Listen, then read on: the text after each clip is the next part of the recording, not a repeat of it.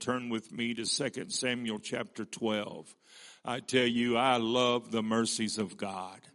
I need it every day. And it's fresh and new every morning. Have you ever been reminded of that? Thank God I've got fresh mercy today.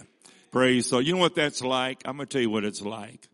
It's like when you deplete the account and you have an empty bank account, you got to go put something else in there again, don't you? Most of it's like weekly or some of you monthly. Has your money ever run out before the end of the month? You got more month than you got money. That's right. Well, I'm going to tell you what. When it's mercy, the Lord says, I'll put it fresh and new every morning. You've got enough for today. And don't you worry, because tomorrow I'm going to give you enough again. You'll never run out of mercy. If you keep drawing it, He'll keep giving it. Woo! I said, if you keep coming, He'll keep giving it to you. Hallelujah. That's what God does. Ooh, I feel the Holy Ghost this morning. 2 Samuel chapter 12, verse 19 through verse 23. But when David saw that his servants whispered, David perceived that the child was dead. Therefore David said unto his servants, Is the child dead? And they said, He is dead. Then David arose from the earth and washed, anointed himself, changed his apparel, and came into the house of the Lord and worshipped. Then he came to his own house, and when he required, they set bread before him, and he did eat. Then said his servants unto him, What thing is this that thou hast done? Thou didst fast and weep for the child while it was alive, but when the child was dead, thou didst rise and eat bread. And he said, While the child was yet alive, I fasted and wept. For I said, Who can tell whether God will be gracious to me, that the child may live? But now he's dead. Wherefore should I fast? Can I bring him back again? I shall go to him, but he shall not return to me. Philippians in the New Testament, Philippians chapter 3, verse 13 and 14. Give you just a moment. Philippians chapter 3, verse 13 and verse 14. This is the way it reads. Brethren, I count not myself to have apprehended, but this one thing I do, forgetting those things which are behind, and reaching forth into those things which are before, I press toward the mark for the prize of the high calling of God in Christ Jesus.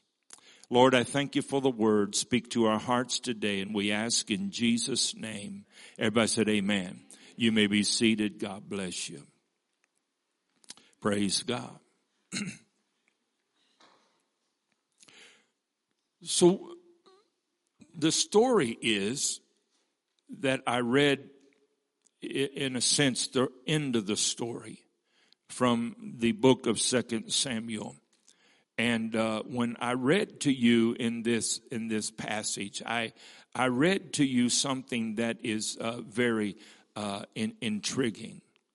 And it's simply the tail end of something that many of us hear about, and that is about David and his great sin. David, the Bible says, at the time of the year when the kings went to war, Joab and the armies of Israel went to war, and David stayed home.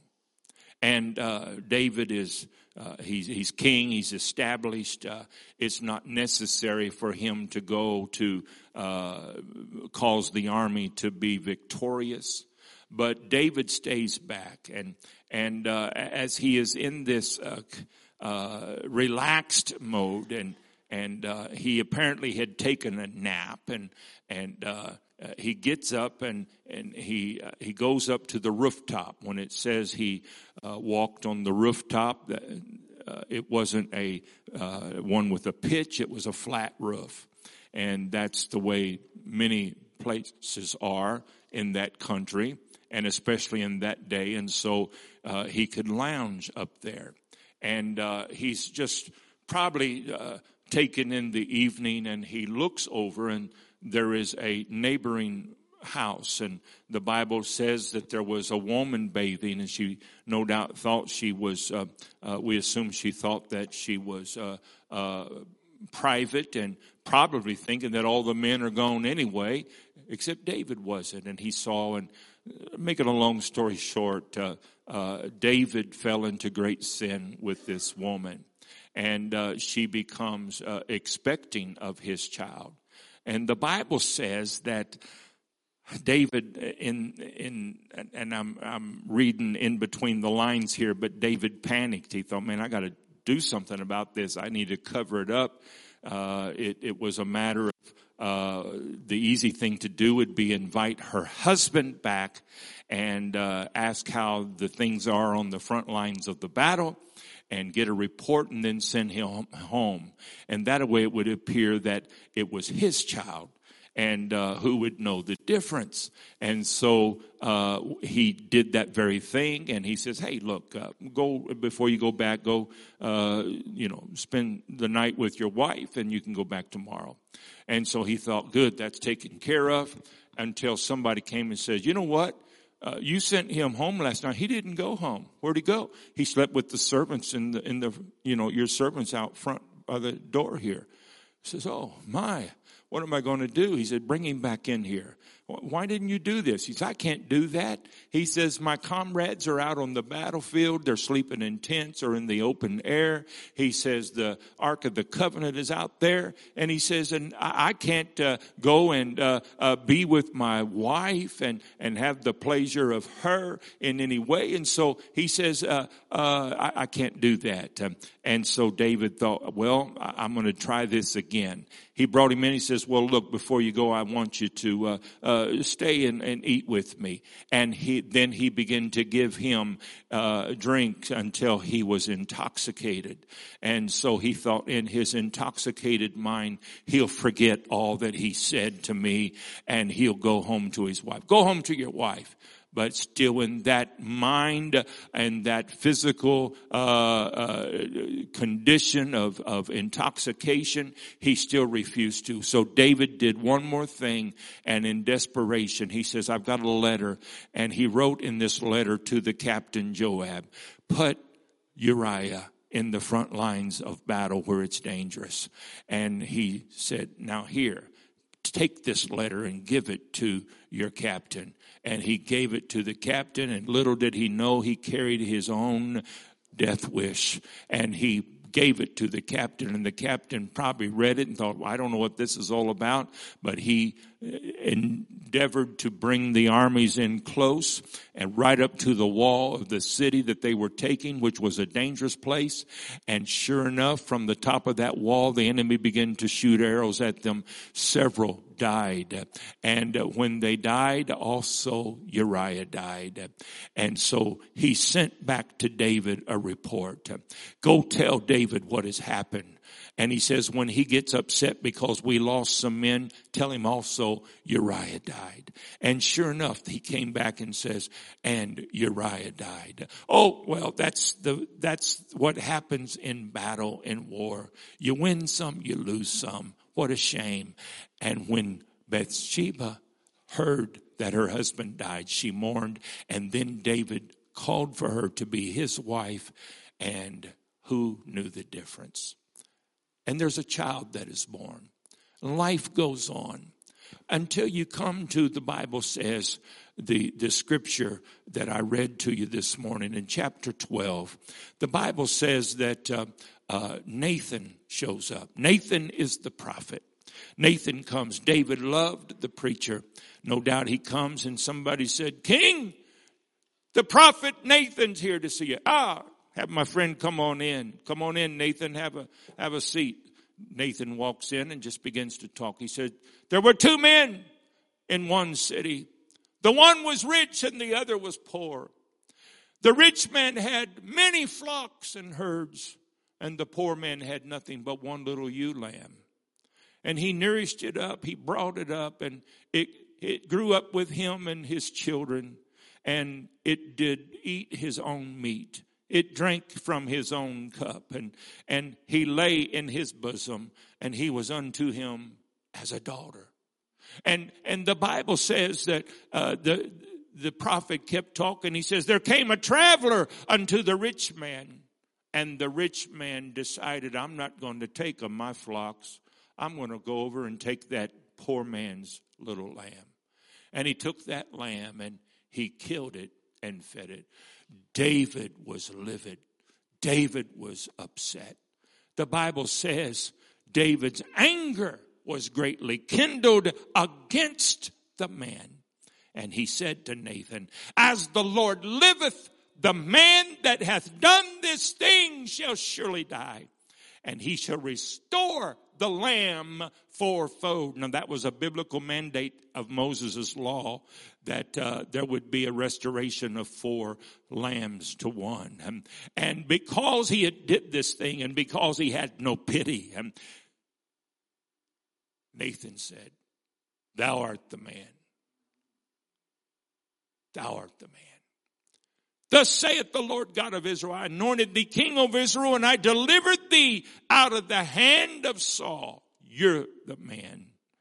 He says, you went and you killed Uriah with the sword, and you've taken his wife to be your wife. And you have slain him with the sword of the children of Ammon. And he goes on and proceeds to pronounce judgment upon him. The words of David to Nathan was, I have sinned against the Lord. Now I could stop here and I could say that's what David said. And I could preach to you about Psalms, the 51st Psalm, which is said to be the prayer of repentance of David. I could let you know why that David is considered a man after God's own heart. A man who could confess his sin and his wrong. And the Bible says, Nathan said unto David, the Lord also hath put away thy sin, thou shalt not die. Howbeit, he goes on and tells him, he says that because thou hast given great occasion to the enemies of the Lord to blaspheme, the child also that is born unto thee shall surely die.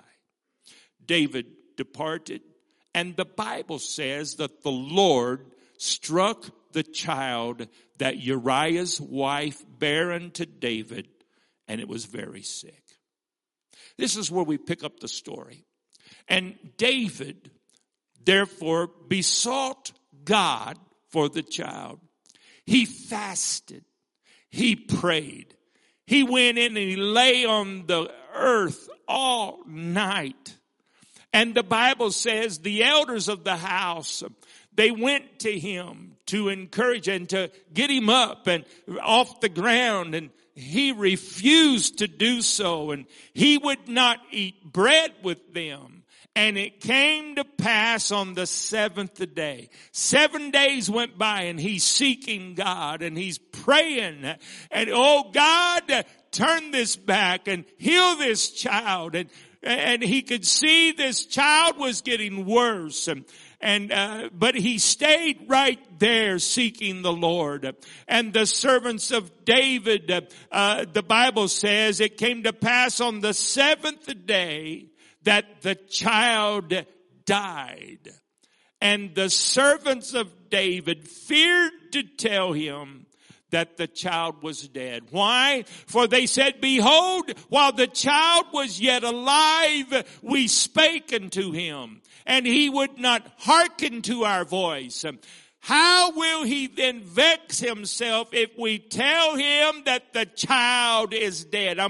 This verse is key to understanding what I'm going to preach in the remainder of this lesson, of this message today. And it has to do with their perception of what David was going to do. You see how he has suffered while he has prayed. He has gone through a severe traumatic situation, the loss of this child. And he prayed, oh God, don't let it happen.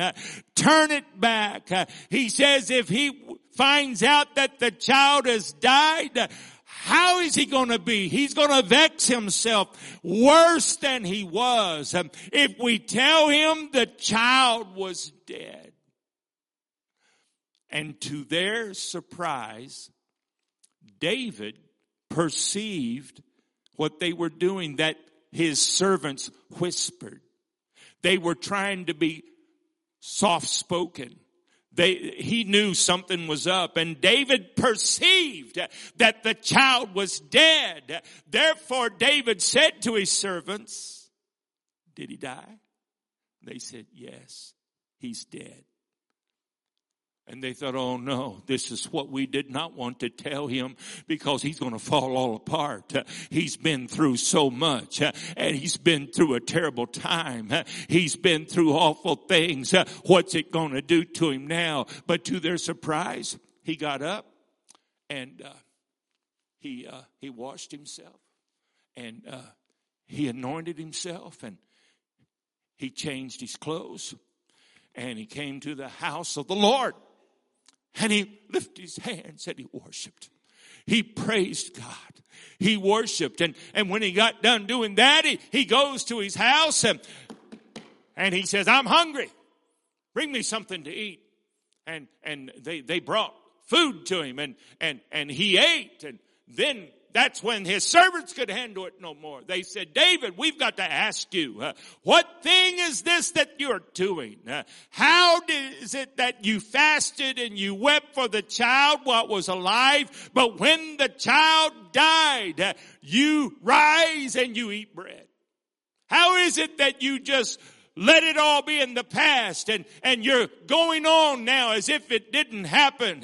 And he said, while the child was yet alive, I fasted and wept, for I said, who can tell whether God will be gracious to me that the child may live? But now he is dead. Wherefore should I fast? Can I bring him back again? I shall go to him, but he shall not return to me. That's why I read to you from Philippians chapter 3. I read to you what Paul wrote. He said, brethren, I count not myself to have apprehended, but this one thing I do. I have a good forgetter. Amen. I have a forgetfulness of the things that are behind me.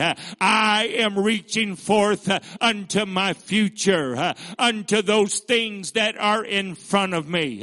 I press toward the mark for the prize of the high calling of God in Christ Jesus. I'm preaching on this last Sunday morning of 2023. Some of you all have been through, as the world says, hell and high water. You've been through a lot of trouble. You've been through a lot of turmoil. But my friend, don't let that define who you are and what you are. There's a place where you've got to say, it's in the past. I'm looking for a new day. I'm looking for a new year. I'm looking for a fresh start. That's why I've talked about mercy a while ago. I sang about mercy. I thank God for mercy that's fresh and new every morning. I'm telling you, friend, you may have gone through things and depleted your bank account for everything that your life has been through up to this day. But God's going to give you a fresh start. He's going to give you a new day. He's going to give you a fresh ability to rise up and say, this is a new day the Lord has given me. This is a brand new moment He has given me. I will not be defined by anything that I have been through this past year. Clap your hands to the Lord. Woo! Hallelujah. Hallelujah. I'm telling you, I look around and I see people that have been through things. In the past year, many of you have mourned the loss of loved ones. Even recently, some of you have been through terrible accidents. You have spent long hours in a hospital sitting by your child or your loved one. You have been through so much that has depleted you. Your health, it has depleted your strength. Some of you have been through so much. You're saying, I hope I never have to go through something like that again. But I'm telling you, stop looking to the past and start looking to the front. Because when it says, I'm forgetting those things. David's saying, what I have been through does not define what I am today. It's in the hands of God. That's in the hands of God. Thank God I'm still here. Oh, clap your hands to the Lord if you feel yourself.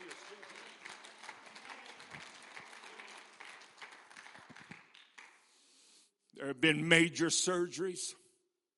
There have been major situations. But you're still here. And I'm telling you, that will not take away from you what God has given to you.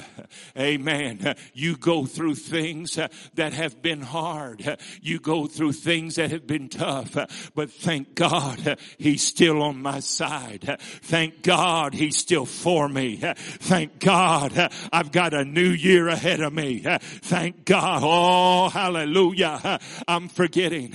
I remember something, and I haven't referenced that too many times over the years, but I'll never forget her saying it. It was out on Lisa Road when our church was in that little metal building there in those years. Sister Dorcas Willis came, and she was with us one Sunday. And whenever she's here, we would always invite her. You got to go sit on the organ. And you got to sing for us. And she would go and she would play that Hammond or whatever organ we had with great skill. And she would sing. One day before she started singing, she was testifying. And she referenced Philippians chapter 3. And verse 13. And she said, forgetting those things which are behind. And then she says, not just the bad things. She said, sometimes you got to forget the good things. Because what you do, and I'm finishing it with my words. What happens is, and when she said that, I was stunned for a moment, forgetting the good things. She was referencing that people sometimes look back and say, my past was better than what I am today. I had it so much better back then. I had it so much better in those days. I had it so much better when I was there and not here. Wherever your life is. She said, you need to forget the good things. Because where you're at is where God's going to bless you. Where you're at is when God's going to come down and He's going to meet you where you're at. You cannot return to whatever it was. Thank God the bad is over. But listen, you cannot go back to the past, to some better day. The Lord says, I'm going to bless you where you're at. The old time, there's an adage that I've quoted and you've quoted too, no doubt. Bloom where you're planted. Where God has you today is where God is going to meet you. He's going to bless you. The amazement of those servants when they watched their leader go through what he did. They were feeling like, oh Lord, this is going to bring him down. You know why you think that of David's servants? You know why you're thinking that way? Because that's the way you would do it. You've been through enough. You feel like everybody's going to do it your way. But all of a sudden you saw somebody say, whoa, It's over. I'm going to go to church. I'm going to praise God. Now, I may be talking to somebody at home today. I may be talking to somebody that refuses to get out of the hole they have fallen into. I'm telling you, if you used to be in church, get back to church. If you used to worship God, get back to worship. If you used to, get back to where you were. Because you're going to forget the past. You're going to forget where you was. You're going to forget it. You're going to get back to where you're supposed to be. And that's what David said. He said, the Lord, I put that in his hands now. You see, I can't bring him back to me. Now, I can only go to him. Oh, friend, I'm going to tell you, there's a place and a time where you've got to say, Lord, I wept my tears and I've cried until I have no more tears to cry. But this I know, I love you still. And I'm going to trust you still. And I'm going to serve you still. Hallelujah. Would you stand with me? Praise God. We're getting ready to enter into a new year, but we're exiting this old one today. When midnight strikes, it's 12th. Sound tonight.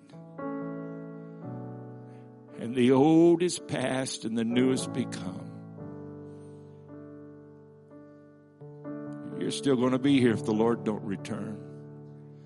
And if he hasn't returned, I'm going to look up and say, thank you, Jesus. You've given me a brand new opportunity to shine again for you. And so whatever this year has been, bad or good, leave it in 2023.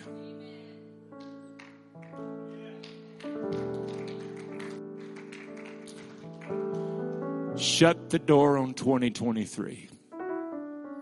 It's going to be nothing but a memory. I'll testify of God's goodness, but I'm turning around. I'm looking to something else God set before me. The scripture says, I've set before thee an open door, and no man can shut it. But in one of the other churches, he said this, behold, I stand at the door, and knock. You know what that means? That was a shut door. Now, what is the difference? The difference is this. The shut door was a door of following into relationship. Because he says, I will come into him and I will sup with him and he with me. Follow it? That's relationship. That's up to you to open the door to relationship. But the open door is opportunity. And I'm going to tell you what 2024 is. It's an open door. And you can step through it. God says, I won't shut it. It's up to you to come on. Oh, friend, I plan on going into 2024 with a brand new hope and a brand new desire, a brand new heart that says, I'm going to give myself to Jesus. I wonder if there's anybody here this morning that feels that same way. You're ready to start a brand new year. Woo! I'm going to shut the door on that past. I'm going to just leave it there because I'm ready to get out of 2023. But thank God he's got a brand new year ahead of me, and he says I'm going to